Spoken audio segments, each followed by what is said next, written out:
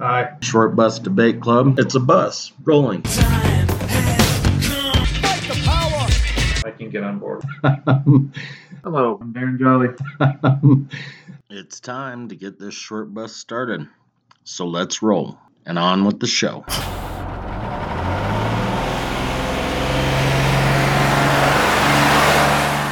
Hello and welcome to another edition of Short Bus Debate Club. This is Brian Courtney, and as always, Darren Jolly is across the table from me. Hi, long time no eat. Jesus Christ, that went through the roof. Oh, good, for once. So this episode, we are going to be talking about, something we've touched on a couple of times in the past. Censorship. But as Darren announced at the end of the last episode you listened to, which can you remember that? 75.2. You don't need to get that close this time, dude. I don't know what the fuck is going on, but it's going through. I mean, you're louder than me. Well, that's fucking weird. No shit. Your levels are great, dude. This is awesome. Anyway, so we're going to talk about censorship. I know the Roald Dahl thing really kind of bothered Darren with Netflix, and so that's kind of why we got onto this topic. But I'll let him explain more. So I will say a couple of things. All right. So in the film. And we'll get into this more, and obviously the lighter side of things. But in the film *The Fifth Estate*, Cumberbatch, the dude that played Julian Assange's character, he quoted Oscar Wilde in this moment, and he says, "Give a man a mask, and he will tell you the truth." Right? So, that's a thought that I'm going to keep coming back to, but not until a little bit later. But it'll keep sort of recycling into what a lot of my thoughts are. But like Brian said, as a kid, I wasn't a great reader. I needed to get somebody that captured my imagination, that sort of got me motivated to kind of get involved in literature in the first place. So in children's literature, there was a book, you'd have your teacher, they would read a chapter a day or a part of a chapter a day, and we would be forced to listen, which I thought was an incredible exercise, because a lot of times ideas are rooted in your ability to read by yourself, but listening is something that we don't focus on a lot on socially, in terms of active listening as a skill that we should probably work harder on and master. But I love this thing that my teacher did every day, and a lot of the stuff they'd read, but I was sort of passively engaging in it. And then the teacher read, I can't remember if it was second or third grade, but I think it was second, Danny the Champion of the World. And for whatever fucking reason, it doesn't make any sense. I have tons of fucking siblings. I wasn't raised by my fucking dad. I certainly wasn't raised by my dad in rural fucking, England, right? But for whatever reason, it got under my skin. So I read the book before she finished the book in that, and then I read it several times after that. So it was one of the first books that caught me so much that I kept re-engaging it. And then other gateways to where the Charlie and the Chocolate Factory stuff, the Great Glass Elevator. Roald Dahl was just probably one of the first really instrumental children's literature people in getting me interested in literature. And I'm not alone in that. He's, the BFG, with all the different things that he wrote, there were tons of people throughout, since those books came out, that loved him. But and there were some problems with regards to some things that he was saying. There was something with regards to the way that the Oompa Loompas were originally written, and it was sort of this. He had intended it as this critique of British imperialism, sort of like the Rudyard Kipling and the way that they taught, Orientalism and all that kind of shit. But it came off as pretty racist, right? So it was something that was addressed in the 70s to him, and there was a dialogue between him and other people, and he saw exactly the point that they were trying to make, and he's like, you know what? I could probably rewrite this part a little bit better, and it would be more respectful to the people who are coming from these rural, these not at the center of Western culture parts of the world, right? So the Oompa Loompas were fucking creepy, dude. Yeah, they were. I mean, seriously. I never. I mean, because they did that change the year that you were. I think it was 73. Because the year you were born. So that was I never read. Well, I didn't read the book anyway. But the original movie, Willy Wonka and the Chocolate Factory, with those fucking orange. That's why I always called Donald Trump a fucking Oompa Loompa, because he's orange like that, dude. And I know some of our listeners probably haven't ever seen that fucking movie. They just know the Johnny Depp version. But watch it. The first one is awesome. It really is pretty fucking cool. But you're right. They did the fucking weird ass dances. And I don't know if that was based on the book or the rewrites. Yeah, I don't know, like the original movie, I think it was made like more like 60, 76, 77, but I can't remember right at the top of my head.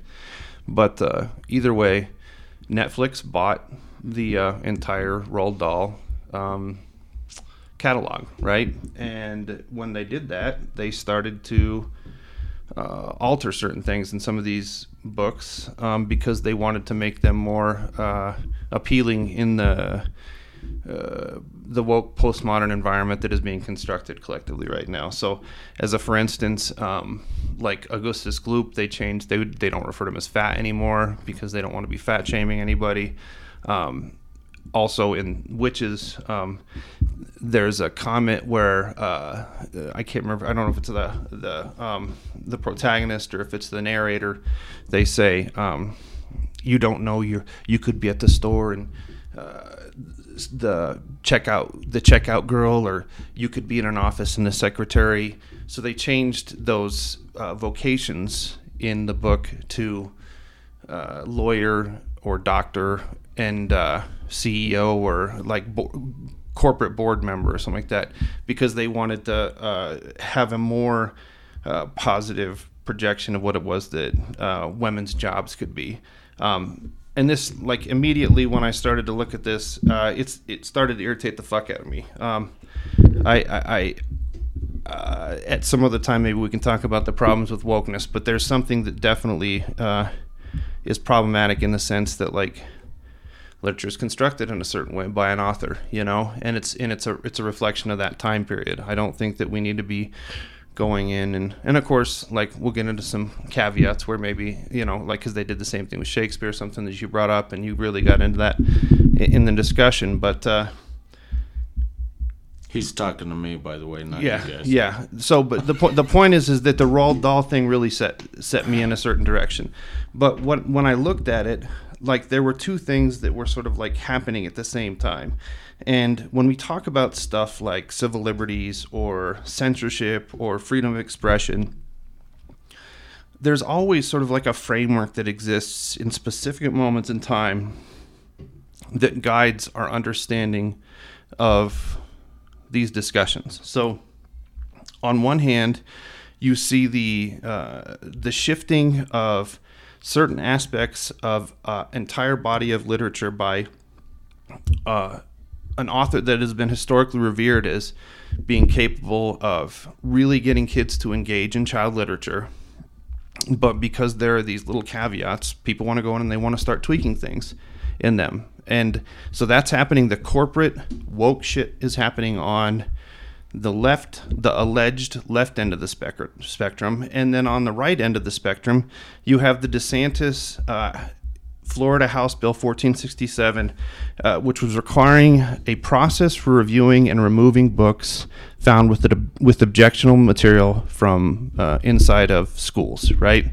So the framework. So the point is that like a school board would have to say, there's this book that we think has what we consider objectionable material, right? And they would take it. They would have a public discussion debate over the content of the specific books, and if it was found that those were books that those specific parents within that school district didn't agree with, because the whole idea that DeSantis was trying to sell was that it gave parents more of a stake in what teachers were teaching in schools, where teachers don't have carte blanche with regards to it. parents get to give input, and like ultimately what ended up happening was these massive amounts of books started to get banned in these different school districts inside of Florida, and it tended to be focusing on issues relating to young adults generally struggling with issues in relation to sexuality, in relation to identity, and also ideas of racism that so like for instance, who was the not Rod Crew, the guy from Milwaukee, the one that they banned his book. Not Jackie Robinson. No, it was the fucking Puerto Rican. Yes, right? that's yes. I don't know why I can't remember his name. Can't Great, remember. it'll come to me in a minute. But he talked about his experience being coming into the league and his experience with racism, and they literally pulled this book out because he even talked about the fact that he experienced racism. Canseco? Not Canseco. No, this is way before Canseco. Right, I know. I'm just trying to think. Yeah, it's. I know. He is a Milwaukee. He was a Milwaukee Brewer. As soon as it starts with a C. But so those were the themes in relation to sexuality, identity in young adults, and issues in relation to racism. So they literally started to pull anything that had to do with that out, saying that the racism stuff was an expression of critical race theory. I do not want to get into a discussion over what it is that constitutes critical race theory. Anything that has to do with racism is not... I'm assuming you're talking to me again. I'm talking to them, fucker. Anything that has to do with racism is not synonymous with critical race theory. Critical race theory is a very specific legal doctrine, and things have gone off the rails with regards to it. And a lot of that is because of the ridiculous woke shit that's affecting stuff like Roald Dahl in corporate spaces. So there's all kinds of blame to go around with how this is happening. But while these two different things are going on, the Roald Dahl thing and then the Florida DeSantis House Bill 1467, in the background there's this thing going on with the Twitter files. And when I think about the Twitter files, I think about it in the context more of a bigger issue in relation to civil liberties. Like, we're talking about these two, and like I said, I love Roald Dahl. I mean, this is an important thing to me. But at the same time, if you're going to talk about civil liberties, we're allowing ourselves to get caught in the fucking weeds and not realizing that the Twitter files was an extension of policies that developed post 9/11 that helped us be understood through the stuff that both Julian Assange through WikiLeaks and the dipshit that's in Russia. Why I can never remember his dumbass fucking name. Citizen 4. The scrawny kid who worked for the NSA and the CIA. Oh, sorry, I was reading. Edward Snowden. Yeah. So Edward Snowden, through the things that Snowden handed to the Guardian folks, Glenn Greenwald and the like, to show what the NSA was doing through spying, through telecommunications networks, through the internet, and then of course everything that Assange did by creating a space to where whistleblowers were able to blow the whistle and keep their identities secure. These are real substantive concerns when it comes to issues as it relates to civil liberties, freedom of expression, freedom of the press, things like that. So I want to, I guess, just say something, because I didn't realize until I was just now reading that it wasn't just the Dahl books, but because of all of these fucking assholes complaining about everything constantly, they're making changes to the Bond books. Really? Yes. I mean, and those were just straight sexist fucking, but who gives a fuck? Okay, so... What was that? What was that author's name? What's his name? Ian Fleming. Ian Fleming, that's right, yes. Uh-huh. Okay, so they're making changes to the Bond books, and they said, anything that was said negatively about black people, they're removing. And then, most critics are complaining that there's still, sex and sexism and all of that stuff. Here's the problem that I have. You and I talked about how we didn't want to make any edits to this show or delete any copies of the show for the purpose of posterity, right? So you mentioned that I had talked to you about the Shakespeare thing. Mm-hmm. So this brother and sister, the sister really did it, but back then in the early 1800s, a male was really the one who had the juice. Mm-hmm. So her brother Tom got the credit for it. What was the family's last name? It's Bowdler. So they actually have a verb named after him now. And to do what Netflix is doing to the doll books, I would consider Bowdlerizing or Bowdlerizing. Which is the same as redacting, changing, editing. What a horrible act to have identified with your name for all of history. I'm sure they kind of dig it because that was during that fucking time of temperance and change and chastity and all of that bullshit. And I don't want to say that it was during that time because for some reason throughout history we've always rolled back into something like this. The Romans got rid of orgies. Then in the Wild West, they got rid of whores and opium. And now we're here and we're getting rid of this stuff. But I think my original thought was the posterity thing. So I think it would be important for whomever, whether it was a female or a black person, an Asian, to see that in the doll books, oh, well, we used to call people fat. That's because fat is a fucking adjective. Anyway, we used to call people fat. We don't call them fat anymore because that's fat shaming and whatever. But it's important because they can say, well, maybe it gives us a barometer of whether or not we're doing better or not. Maybe. I'm not saying it's true, but for posterity, somebody could go back and look and say, you know what? Ian Fleming made all sorts of negative comments about black people. And he had Asians as servants. And whatever. And every time they had rice, they said lice. Shit like that. Yes. Well, that was mostly Austin Powers. But still, in the movies, which was a reflection of and I don't know how much it's going to be connecting to actually what Ian Fleming was writing. Have you ever read any of the goofy ass books that he wrote? No. He died by the time in 1964, so he was dead a long time before I was born.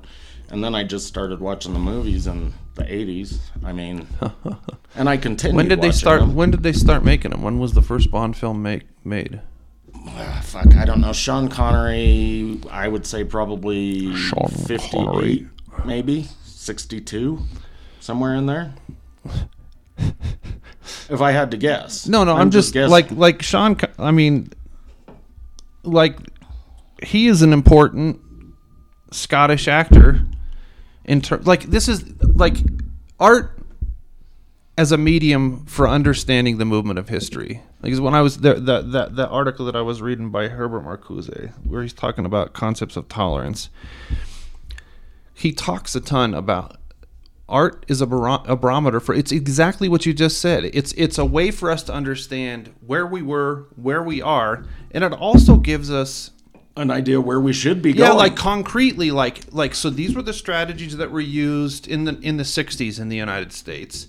You can't, you're not going to relive Selma, Alabama. The Montgomery bus boycotts are never going to function again. You're never going to have the Nation of Islam through the fucking the eyes and the experience of the Nation of Islam and Malcolm X, or the Honorable Elijah Muhammad, or any of that shit happen any more than you're going to have Huey, and Bobby, or you can pick other, Dolores Huerta, the fucking. The Latina movements and stuff like that. Any significant figure in history. We live in a different time period, so we need to not falsely construct our artistic positions, because if we do that, it's like we lose our historical footing. We need that footprint to show us what art was during a certain time period, and how what Marcuse suggests it turns into pseudo art because in that Hegelian Marxian way where you think about conflict and struggle, moving history, trying to relive this art that was revolutionary during certain time periods. You know, who was the Mexican artist who was married to Frida Kahlo? He was commissioned by the rich ass oil people to make that big ass in that the Standard Oil family. I have no fucking idea what you're talking about, dude. So this the guy that I don't know why I can never fucking remember anybody's name, but he drew this big mural in Rockefeller Plaza. He was commissioned by Pablo. Not Picasso. No, because it was after that. But either way, he was commissioned to do this, and he put a picture of Pablo Nefreda. No. That's a writer. Never mind. I remember after his wife died, whatever. I'll come back to it in a minute. But above the Rockefeller, he put this image of syphilis, right? Because he was trying to create this image of like superpower developing out of financial places. Frida Kahlo's husband is what I'm trying to remember. Just say Pablo Neruda. It's not Neruda. You said the one that was married to Frida Kahlo, right? Well, maybe he married her after. No, because Kahlo died.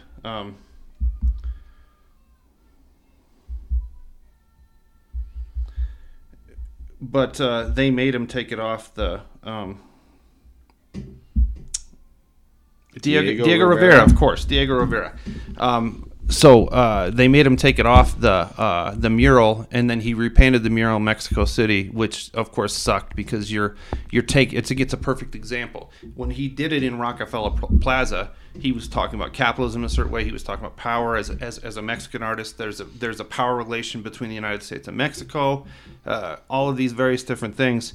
But when they allowed him, so like again, they ended up destroying it in Rockefeller Plaza when everything was said and done. But when he redid it down there, it's like it had no effect. It doesn't. Yeah. So it's exactly what Marcuse is talking about, the difference between art and pseudo art. So, and why you can't fuck with fucking literature because you're ruining the historical function, which is the argument that you were suggesting. Yes, and that was the reason that I mentioned, Thomas and Henrietta or Harriet.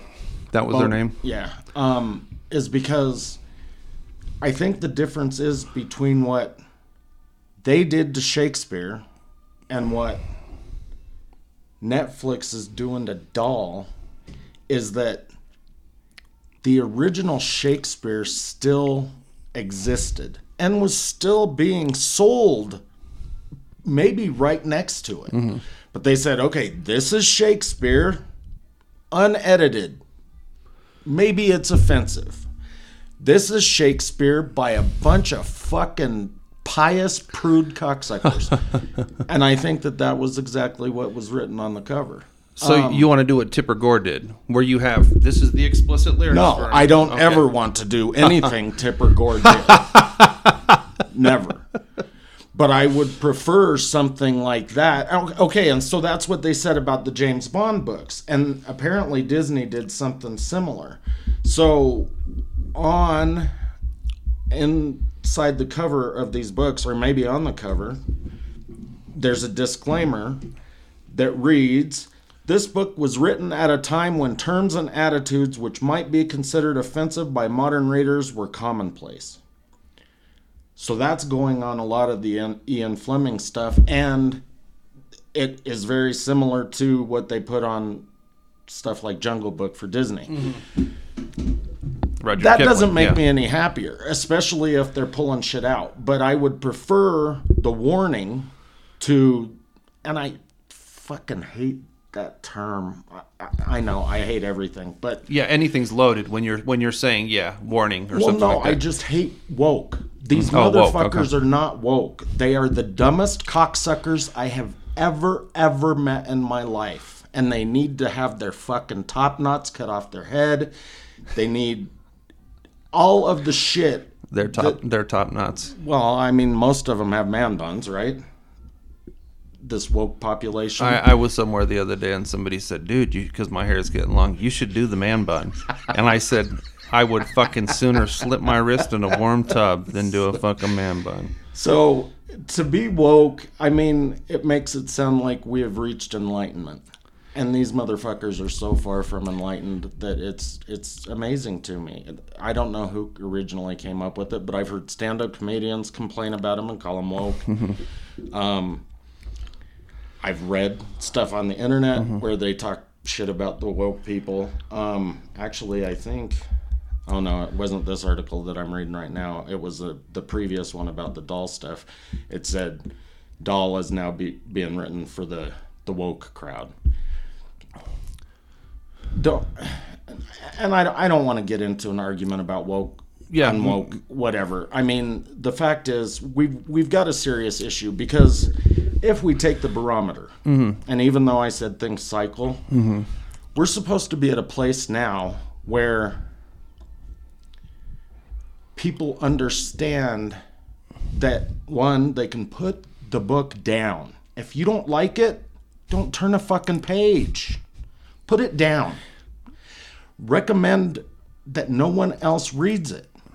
But don't try to have it changed because it's not yours. Yeah, okay. So but now you're making an argument that so I mean, like, ultimately you just have to lose that argument because you can make that argument and that's the ideal type that you want, right? But that's not going to happen. No, it's not. Because I Netflix owns fucking, which is just, again, makes me want to slip my wrist in a warm tub. But I'm talking about other things besides doll, just in general, because we're changing lots of stuff. And like I said, comedians are changing their sets to make the woke crowd more happy. Yeah, it's but that's okay. So then that is point. So like when I said part of the reason why I didn't even want to like frame it in the Roald Dahl versus DeSantis thing, but at least I have to see that because I have to see, like you said, this is what's happening. I mean, you have pieces of art that are being changed, and you have artists that are literally changing the way that they're constructing their art. It's turning into pseudo art, in Marcusian terms, because they're not trying to be like, and we've talked about before, like the function of DC guy, the funniest motherfucker on the planet, Dave Chappelle. It's his responsibility to show us where we're being stupid and to laugh at it, right? So his friend Neil, because Dave Chappelle quit doing stand-up for a while, and it was because of that whole transgender fucking uproar, whatever. Well, he said, I'm not going to make fun of trans anymore because we can't have this conversation. Well, no, but I mean, he didn't do a fucking stand-up show for maybe he did stand-up shows, but he didn't do a stand-up special for 5 fucking years. Not after that. He did one. He didn't do them in between when he walked away from the money. But he did not. That one that was done, the trans one was done 3 years ago, dude. Well, he quit for a while, and I know the only reason I know this is because he talked about it on the special I just watched. And his friend Neil, the white guy, that said he's the one that said sprinkle some crack on him. Do you want to give the whole? Yeah, just so that they got a little bit more context. It was an old Chappelle special, really old, probably early 2000s, before Comedy Central. I'm pretty sure. Wow, like after Half Baked, though, right? Yeah. But so he hung out with Neil. Neil's the guy that helped him write Half Baked, and I think he directed it. But anyway, in that stand-up special, Chappelle was talking about somebody getting shot, and then they were at a party, and somebody died, and at every scene, the cops would generally plant crack on these guys because they were black, they were in the hood. So Neil just started saying, sprinkle some crack on them. It's important that we Case closed. It's important that we laugh about the stupidity of these things. And I understand with all this stuff with regards to what happened with BLM. I mean, but of course BLM was going on for fucking 7 years before that anyway. But it's important that we have to understand that comedy and of course, like, the shit of it is that no matter what, like we do, I can sit there and I can try to tell people that they need to shut the fuck up and listen to the message that the comedy's offering and laugh at the same time, because my God, it just fucking is so wonderful anyway. Like, that's why we love comedy, is because it fucking makes us fucking roll in the aisles, and it shows something. Like, if music that I fucking love, music that I love takes me somewhere, it shows me something that I never heard or seen before. That's like comedy. That's like any good fucking art. It's like the fucking blindfolds come off your fucking eyes, and you didn't even know that you had fucking blindfolds on in the first place. But I don't think a lot of people actually like comedy. Because they like to be comfortable. They don't like to be uncomfortable. Well, and they don't have, I don't know if it's the analytical thought or common knowledge, or there's something missing there where it doesn't click. And I'm not saying that they don't like certain types of comedy. I'm saying that they don't like comedy. Like, generally speaking, I don't like slapstick. I'm not a huge fucking Three Stooges fan. I love Chaplin, dude. But Chris Farley... You loved yourself some Chris Farley. Right. Tommy Boy. I've never even seen Tommy dude. Boy. You fucking talk about Tommy Boy for fucking 20 years. The guy's been dead forever. Yeah. Tommy Boy. Yeah, so, I mean, I guess I do like some slapstick. But, you know, I'm not a huge Lewis Black fan. But that's not because I don't like dirty jokes. It's just his delivery. Because Dave Attell fucking cracks me up, and he's blue as a motherfucker. So it's just, that's what I'm saying, is that I don't think everybody likes comedy, and it's something is missing. Like, maybe the way they were raised, they were in a house that wasn't funny, or they were told, you know, laughing is a sign of the devil. Or maybe they just don't, like, they don't understand it. Like, they just don't. Their mental capabilities are, they're having some deficits. Because, like, when I hear the people that responded to, like, Chappelle, or the people that are trying to adjust those concepts of comedy and trying to sort of like cancel them, you know, blackball them, whatever, you know, the way that they respond to that is through practical and rhetorical despotism. You know, I mean, like, when you're canceling people, you're trying to systematically eliminate them from the social existence that allows for them to reproduce the conditions of their existence. I mean, they want people to not go. They wanted people to not go see Dave Chappelle. You know, if you go see Dave Chappelle, like, so part of the reason why after that trans thing, and you're right, it wasn't as long as you said it was, but there was such a backlash from certain people, and because art tends to come from left spaces a little bit more, like spaces of art. People came out and said, "We're gonna, if you let Dave Chappelle come on, then we're gonna." He did 2 in 2017, 1 in 2019, and 1 in 2021. The Netflix specials, because now he's under like a Netflix contract. The 2019 one was the one with the, right? Because the bird one, that was the 2017 ones. The Equanimity and the Bird Revelation, yeah. And then the next one was Dave Chappelle. It just says Dave Chappelle. That was the one where he got crucified, because he's done one more on Netflix after that. Yeah, 2 in 2017, 1 in 2019, and 1 in 2021. But his friend Neil told him, you know, don't do it. And then in Neil's stand-up special, he said Dave warned him, don't talk about this shit because of the woke people. And in his latest one, The Closer, the one he did in 2021, he talked about the woke people. And he didn't back off, and he still said shit that probably offended everybody, which I think is fucking badass. But so did his, real. Did his white friend Neil. Those guys didn't change, but other people, I've heard them say, I changed this because of this. Yeah. And to cower in the face of morons is fucking retarded. No, but that's pseudo. I mean, that's what it is at that point in time, and it's the way that, like, when I said earlier that you were making an argument that you can't win. I mean, whether we like it or not, and you're what's their last name again? The Bodler. So the Bodlerizing, and I'm sure it happened, before that, right? Like, at the very least, and this was the same thing that they graduated to in the Roald Dahl discussion. The only thing that made me, like, at least lukewarm happy about it on some level is that they're going to have a copy that's produced that says this is the version the way that Roald Dahl wrote it, and then this is the more young kid friendly version. Are they going to let us purchase both? Yeah, that was at least the last thing that I heard. Or are they just going to keep one for the record? No, what my understanding is that, that's why I brought the Tipper Gore thing up, is that there will be an explicit lyrics version, and there will be a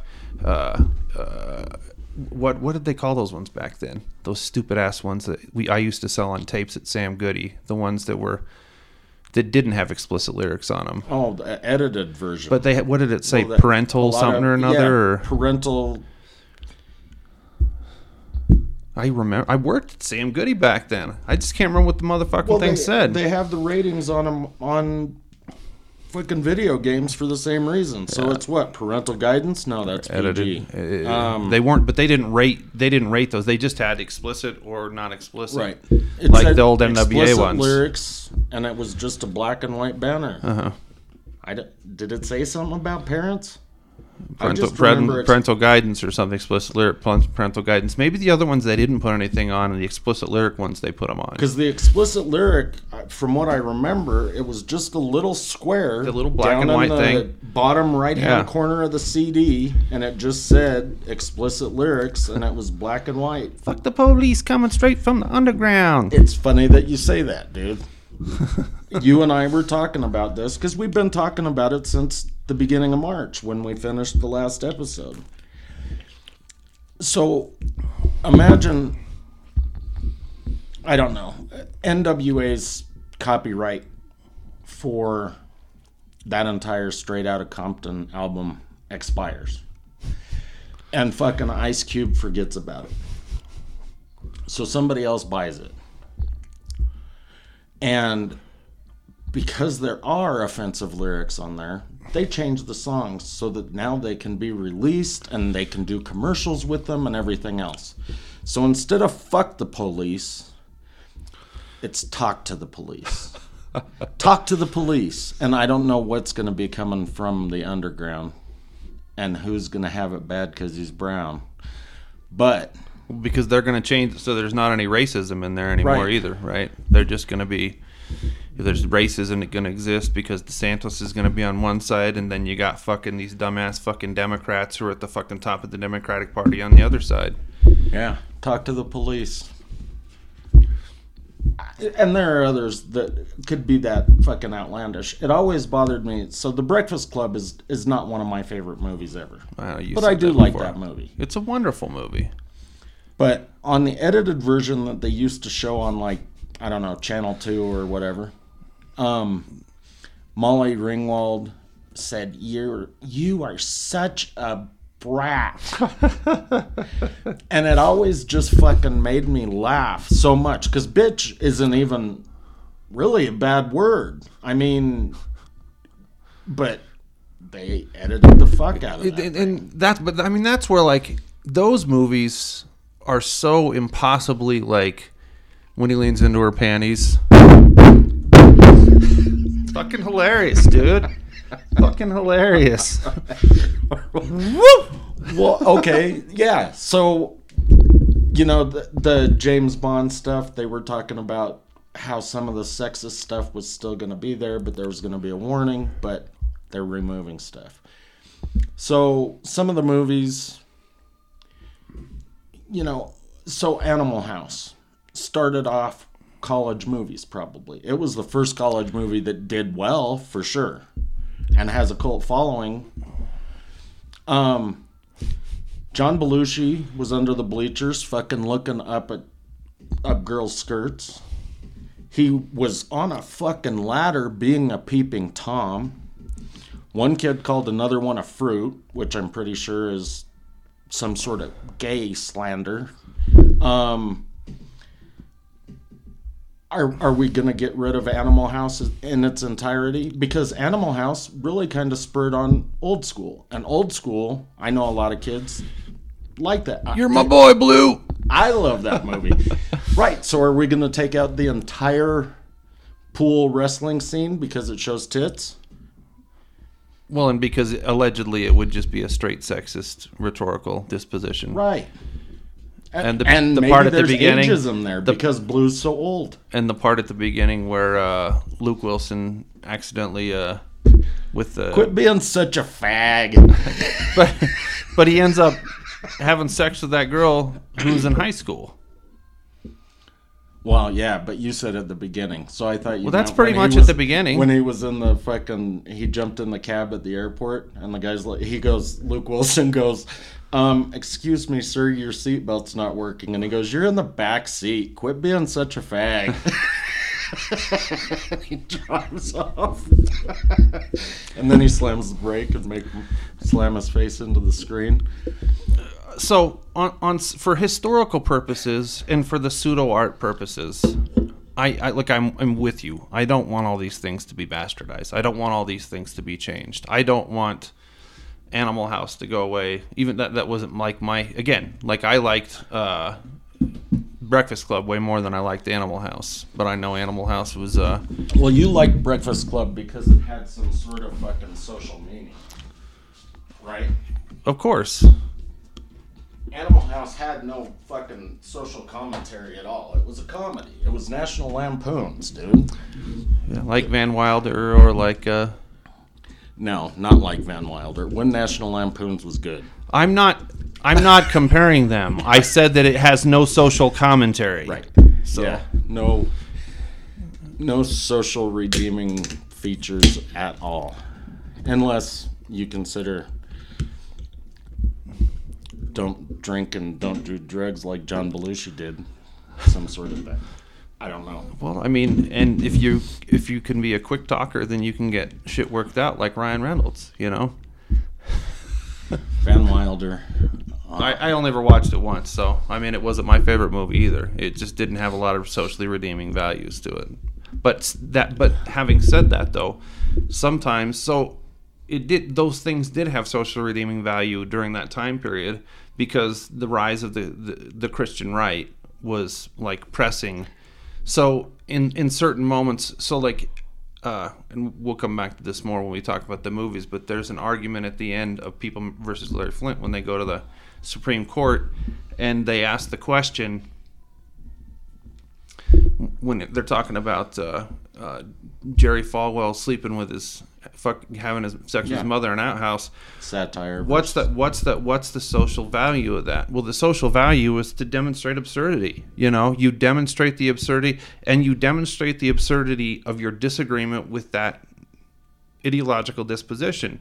So obviously, fucking Hustler thought that the way that the Christian right was functioning in relation to concepts like pornography and censorship, you know, and smut and all the shit that they'd fucking say was over the fucking top. Just like the way that comedy from a National Lampoon disposition would be over the top to demonstrate that sometimes when we get a little bit, you know, bogged down in these spaces where we're talking about what we should be doing and what we shouldn't be doing with regards to how we conduct ourselves as individuals, it can get a little bit over top. I guess at some point in time, if you really watch Old School, if you watch Animal House, if you watch Van Wilder, and Old School was not National Lampoon, but I was putting it in the same similar category. themes, yeah.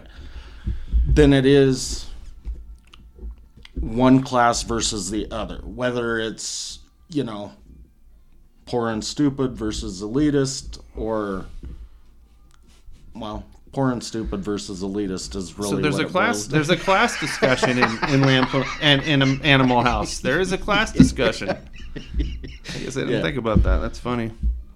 Thank you, sir, man. I have another. What about Revenge of the Nerds? Also, yeah. I mean, but again, same basic thing. But I think more, and that's one that they would completely fucking ban now because they're calling them nerds, geeks, whatever. And that's offensive. Even though nerds and geeks fucking end up running the fucking world now. But I think that is something because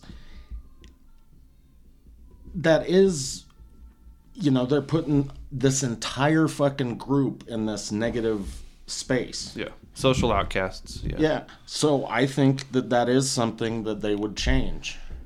And instead of calling them nerds, they'd call them really smart people who like to read. Which fucks everything up because it, like them overcoming the stigma and him fucking Betty, I mean, these are important things. They are incredibly important, but they would get rid of that entire moonwalk scene where he fucked her on the moon. We have Bush. I mean, my God, dude. That entire thing would be gone. Oh, hep high.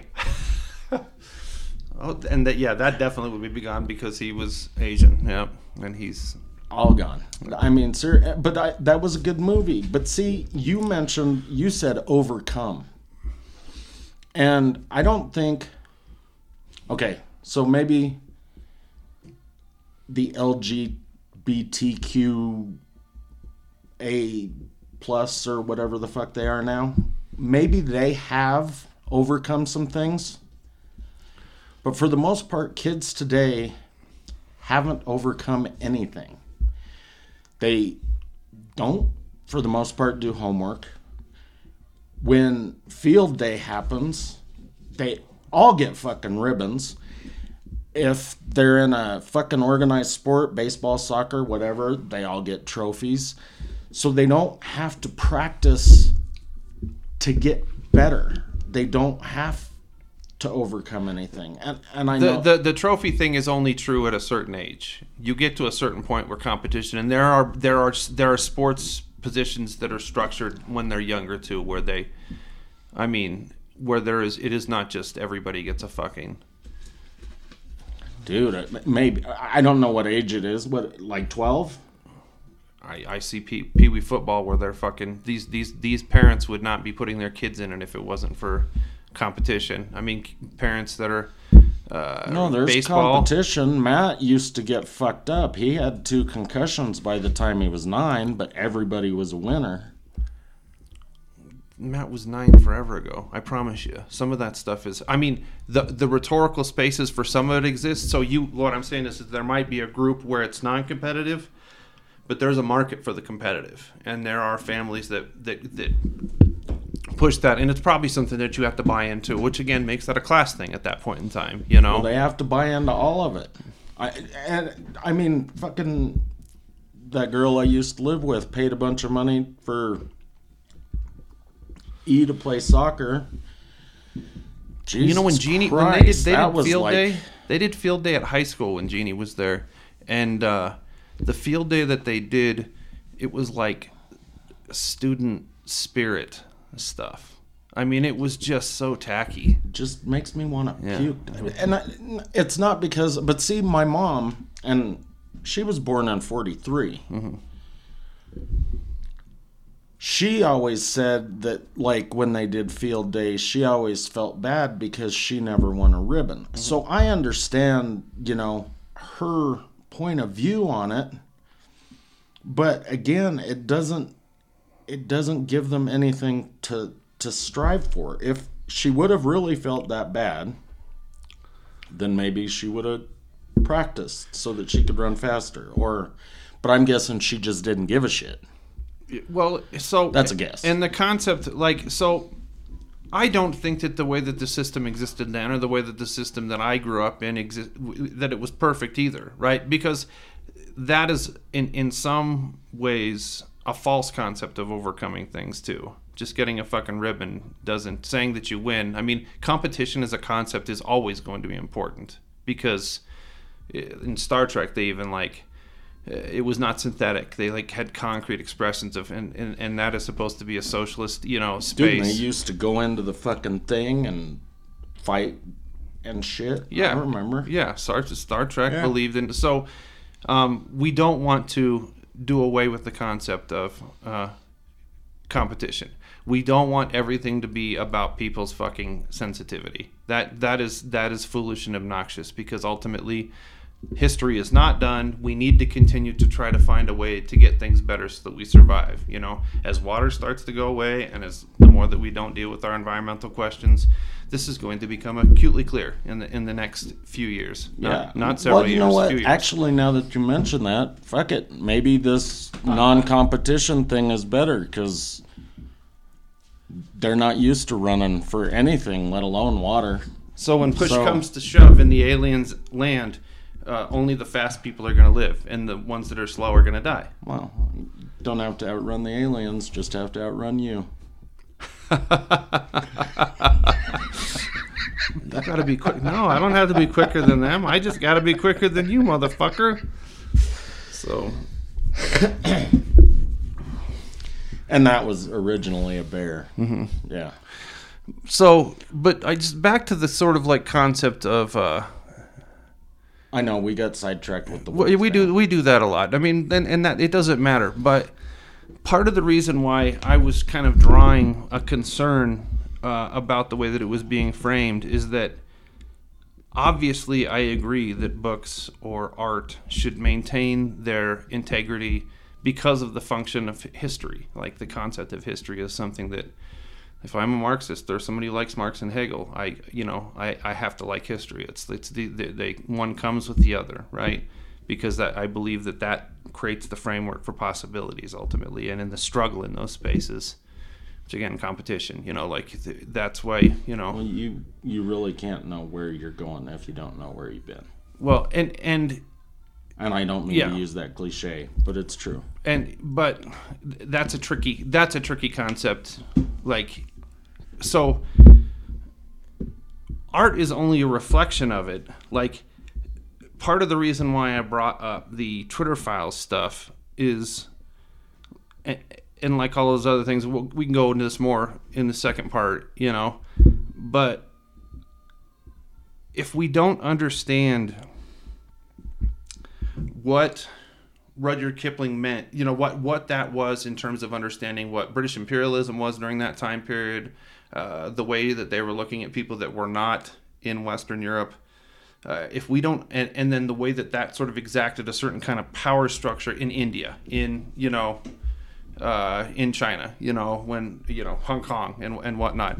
If we don't understand that, if we're not placing it in a larger context, then we're not really understanding what the historical significance was of that in the first place. So bastardizing it hides all of that fucking shit at the same time. But being able to see those things doesn't guarantee that you're going to be able to see that other stuff, because you have to be smart enough to be able to pull the paradigm out in the first place. And like you kind of suggested, to even understand where the possibilities of the future are, you got to really understand why it is that Netflix wants to, change that stuff in the first place, in terms of creating a false sense of social development. Yeah, because there's some serious fucking irony there, dude. Considering Chappelle was the guy that offended everybody on a Netflix special. And when I say everybody, I mean the woke people, right? So he offends everyone on a Netflix special. But Chappelle is one of the most watched stand-up comedians probably in the world. Of all time. Definitely in the United States. But in order to cater to these woke, you can't say fat. Fat's offensive. Fuck you. Fat is a word. Retard is a word. Cunt is a word. And you guys are all a bunch of fat, retarded cunts. Did you see that? That was a demonstration. He was illustrating how to continue to use those words. For shizzle, but I won't go the other way. So they're doing it, and I know this is where you were going, so I don't mean to steal your thunder, dude. No, you're not. There's no thunder stealing. They're doing it for money. Mm-hmm.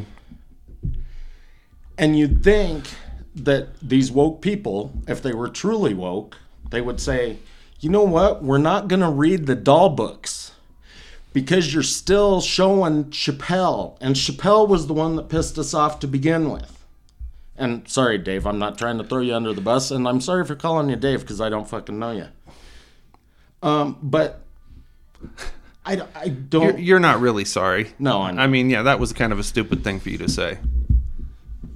So I don't really know, like... That's a really respectful thing, though. That weirds me out a little bit, dude. You apologize for something that you would never really apologize because of how much you respect the way that he approaches these kinds of things. Yeah. Him, not another. But that's irony, too, right? Indeed. You fucking kowtowing motherfucker. You fucking nut lapping fucking I'll fucking asshole kowtow licking. to Dave Chappelle. I'll fucking dance a jig, dude. Carry on, please. But you dumb fucker. Just keep talking, dick. It's all about money, which, again, we talked about just right before I hit the record button. All of this is. But what's interesting about that, though, like, for me to say that it's all about money, that's not necessarily a critique, because money, like, and this is something I've alluded to in the, so Marx said that money is the, what the fuck, the alienated capacity of humanity, right? So that does not mean money is evil, right? For all of you fucking people that think that you're Marxists and you think that fucking money is evil, you are fucking stupid. Money is a tool. Money allows us to use the expression of abstraction in terms of how we engage concepts of value in abstract ways. You do not abandon that. You do not throw that away. You just don't allow the motherfuckers that have power over it to be the ones that utilize it and manipulate it so that you're stuck on the bottom and their social relation continues to reproduce on the top. You have to be able to be smart enough to engage and to utilize that abstraction to where it becomes liberatory, not repressive or oppressive. Sorry. No, that's fine, dude. So in that context, though, the Chappelle stuff, right? They cannot abandon that market because there's so much, like you said, he's the most fucking watched comedian probably in history. Well, and he ends up having them watch other stand-up comedians. Yeah, he drives the market. Who have other specials that are on Netflix, and they could be just as offensive as he is. Mm-hmm. But yeah, I don't. But that's another one of those ironies where you have, like you said, you have the situation on the side where they kowtow to that other space, but they're not kowtowing to it. It's a double-pronged strategy, right? One is that they make it look on one front like they give a fuck what these people's opinions are. They create the space where they can show that shit to their kids and hold their hands in their little fucking circles and say, we changed the world. We really affected something. It's really real. And at the same time, the real market driver is this other space where the individual continues to function as a real artist, and deep in the seeds of what Dave Chappelle is doing are the seeds for tomorrow, where it is that we're going. I hope you're fucking right. That this is the way that history has happened for time immemorial. Like Shakespeare, was the guy. I mean, and he, like you said, irreverent, dirty, body. I mean, fucking hilarious. I mean, he showed the British people and through anybody that engaged in that, those images throughout the fucking, the globe now. He introduced shitloads of words to the dictionary that just didn't fucking exist. Well, he created the space for us to be able to see ourselves in the abstract as it's performed. All of the things that turned into television and turned into fucking movies, the box office, all that stuff is rooted in the way that he created irony, the way that he created, satire, the way that he showed us the human condition in a way that we had never looked at the human condition before. I mean, like Chappelle is, in my estimation, he's not Shakespeare, but he's an extension of Shakespeare because of the way that he crafts his comedy. Performance. Yeah, performance. Delivery. Yeah. He shows us something about ourselves that we didn't, which is exactly what Shakespeare was doing. Fuck, I already knew it. That's why I laugh most of the time. But I don't know. I think a lot of that shit. Wow, I was gonna start talking about other stand-up comedians, but who else do you like other than him? Dude, I fucking love Chris Rock. I mean, of course, all of the old guys. Have you seen the shit, George though? Wallace, David Spade, Blake Clark. Have you seen the Will Smith thing, though, with the new Chris Rock one? Yeah, it's fucking hilarious. And I love the fact that he said, you know what? I'm single now. And I've been fucking. And he said, you know what's weird is that I'm going to go home with somebody tonight. And I'll eat her ass. But I'm not going to hold her hand. That's what he said? I'll eat her ass, but I'm not going to hold her hand. So, yeah, Chris Rock. I mean, Bill Burr is fucking hysterical and has really been is. for a long time. And he's another one that says things that really make people uncomfortable sometimes. Jim Jeffries. Yeah. Who's that the hillbilly? He's a newer comedian. Dude, he's You fun. were trying to talk to me about him because you said he does a podcast too. Yeah, dude, he's fucking funny as shit. Keep talking. Do you like Louis C.K.? Yeah, he's pretty funny, and his show was fucking hysterical. But they cut it. I think he was too offensive. But like I said, Dave Attell is fucking hilarious. He's got this fucking show, this bit about retards and buttons, and it fucking makes me laugh so hard I cry. Retards and buttons. Yeah, if you guys haven't seen the retard button thing by Dave Attell, you need to look it up. It's fucking a riot. But there's a bunch of them, and there's some of them that I don't even know their names, dude. I mean, which means probably just that they're not famous yet. Because I used to watch all of those, like MTV had a half-an-hour comedy special way back when. HBO had the HBO half-hour comedy hour. I always watched the stand-up comedians on, like, Letterman and fucking... Well, I never watched Leno because I was pissed they gave him the job instead of Letterman. But whatever. This guy, they don't put him in a lot of places because he's irreverent. You said his name was Tim Von? Theo? No. Theo Von. Yeah, Theo. Fucking funny motherfucker, dude.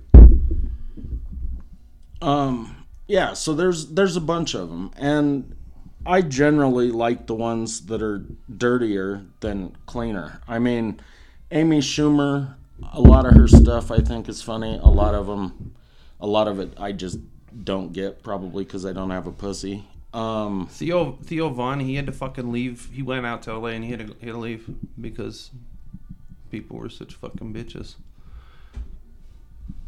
I mean, but I mean, whatever. That's the world we live in, right? Sometimes you got to pay the price to try to do things the way that. And he left. He didn't change the way that he did his comedy. He just left. He said, "I'm gonna go fucking do my own thing." You mean he had to leave because they were like gonna give him a show or something, and he had to leave, or he was doing stand-up comedy, and people in fucking California were fucking like shitting on his forehead. No, I get that part, Yeah. but what I'm saying is I don't understand. Like, why was he in there? Why was he in L.A. or San Diego or wherever in California to begin with? Because that was the market. He was just there to do stand-up. Yeah, and then the reactions that developed, especially like around COVID and everything. He's like, I can't fucking do this up here. Like a lot of and there's a ton of them that left and went down to Austin, like following Joe Rogan and stuff, and the fucking comedy scene in fucking allegedly in Austin right now is like crazy because of all these people that couldn't stand California politics anymore. So, which. That's interesting. Yeah. Because I always thought of Austin as a music town, not a comedy town. It's a performance town now, I mean, because the music's not going anywhere. South by Southwest and fucking Austin City Limits and all that shit. Even with Robert Rodriguez being there with everything he's done, I wouldn't have considered it even a movie town. And I know they make movies there. But I mean, they make movies in Albuquerque. I don't consider Albuquerque a fucking movie town. Atlanta's a fucking movie or town. A fucking now. Or a stand-up town for that matter. But like things change, you know. Atlanta is a fucking like the center of fucking black film now. It's you know, a production town for sure. I mean, because that's where Adult Swim was. You know, the studios for Adult Swim, all of those fucking cartoons they produced, that was all Atlanta. The Walking Dead was done through Atlanta. Basically any fucking movie or show you've seen that has that fucking peach at the end. Georgia Peach. Yeah. Which is stupid. Georgia Peaches suck. Who's the big black producer? The one that Mama's House and all that stupid shit. Fuck that guy. But he has everything he does out of Atlanta. Of course, but he's shitty. You shouldn't mention Atlanta and call it a movie town and then mention Tyler Perry. There are black people that don't like Tyler Perry. I'm going to talk about anybody that's making movies down there. I'm not going to pick and choose who I like necessarily. And there's no doubt Tyler Perry produces a ton of fucking movies, dude. Yeah. Like him or not, right? So I can keep my emotions out of things a little bit. Are you capable of doing that, motherfucker? No, I'm not. Gee. He's going to try to make me not talk about it now, so he's going to try to censor me, motherfucker. I even laughed because there's this... God damn it, and now I can't remember his name. There's this stand-up comedian. He happens to be black. I'm not just picking the black ones, but he said something... It was almost like Chappelle on the Chappelle show was talking about how... what's his name? Alan wasn't really black. And then at the end, he fucking... was buying crack and smacking hoes and fucking... What was that? No, he had him... The comedian, the really dumb fucking comedian, right? He was on that... Yeah. What line is it anyway or something like that? What was that guy's fucking name? Oh, that was a funny fucking episode, dude. That was a really funny episode. Dude, but anyway, it was like that because the guy said, you know, Tyler Perry's not black, or he could do black people a favor by not making movies anymore. Fuck. What was that guy's name? I'm almost there, dude. No, not the one on Chappelle. The stand-up comedian that said the Tyler Perry thing. Not Wayne Brady, then. Wayne Brady. No. Wayne Brady, but that's the one comparison fun of. Right. Yeah. So Chappelle was making fun of Wayne Brady, saying he's not black, and this other stand-up comedian was saying, "Quit it." That might have been my third favorite Chappelle show. Dude, that was fucking hilarious. It was fucking, dude. It was, but I still think that fucking. I mean, obviously, fucking Prince and fucking cocaine's a hell of a drug. Fucking funniest shit in the history of the fucking universe, dude. Oh my god. Yeah. I'm Rick James, bitch. All right, he is Rick James, and I am not. We're at an hour and 8, so should we cut it off at your Rick James, bitch, and then we'll come back and we'll get more into the political economy stuff, because we definitely have to make sure to be clear that when we're talking about censorship, we need to understand what the intelligence community's done over the course of the last 23, 24 years. So, okay, well, just for shits and grins, close it out with another Rick James, dude. I'm Rick James, bitch. Cocaine's a hell of a drug.